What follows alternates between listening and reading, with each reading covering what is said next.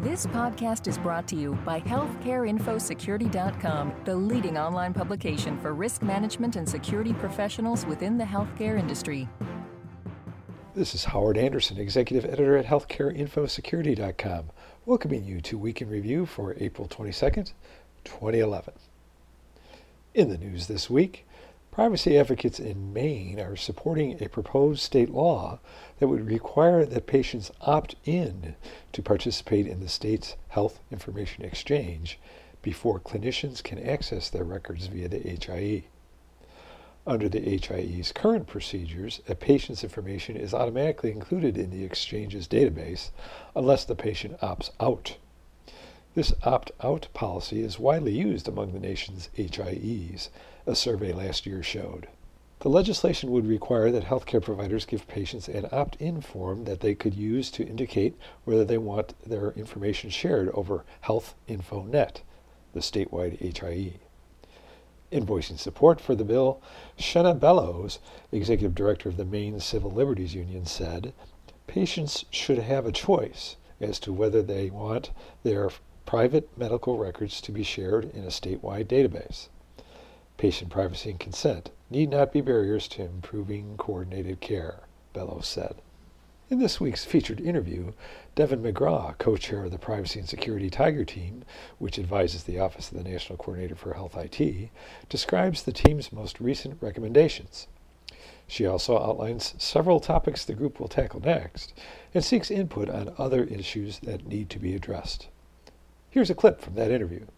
Most of our work to date has been sort of assuming a world of what we call push transactions, where the data holders are the initiators of disclosure and make decisions about who to share data from their records, with whom to share data, and that it's a different environment when you talk about a query response type model where you have a patient and you're looking for data that is about him or her, and you need to go out and find it in the health information exchange ecosystem.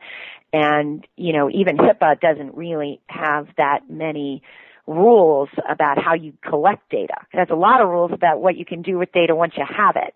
And so, we had a lot of discussion on our last call about looking at query response models. We want to make sure that we've taken care of the policy gaps, even with respect to push transactions. And then I think ultimately we want to get beyond the sort of primary data uses that are part of meaningful use and think about secondary data uses too. But we want to build the foundation for the primary uses and make sure that that's strong and then move on from there. But we'd love to get input from the public about where the gaps are and where we should go from here. I'll be back after a short break with the rest of our weekly review.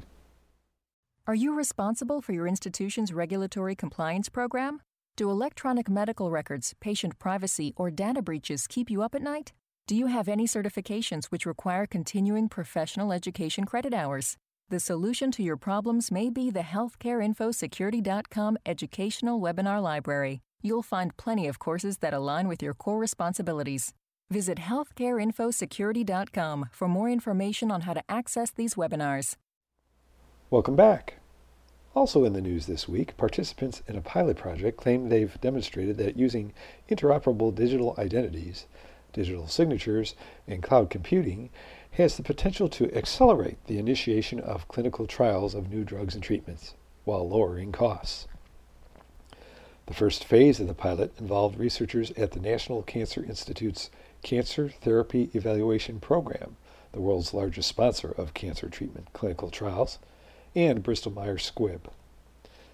The researchers used interoperable digital identity credentials. The software, installed on a computer, cell phone, or other device, establishes a close link with the user's proven identity and allows for the application of digital signatures to electronic documents, according to a white paper on the project. Digital signatures cryptographically guarantee the integrity of documents to which they are affixed. Researchers say the study showed that certain paper-based processes now used to initiate clinical trials can be eliminated using the new technologies. In the pilot, electronic documents were placed in the cloud where researchers were able to access and sign them. Previously, a paper-based process required use of a courier service, fax, or other time-consuming methods of obtaining a signature. Be sure to check out healthcareinfosecurity.com for all the latest news, interviews, blogs, and more. This is Howard Anderson. Thanks so very much for listening. This podcast has been brought to you by healthcareinfosecurity.com. For more interviews, breaking news, research, and educational webinars, please visit www.healthcareinfosecurity.com.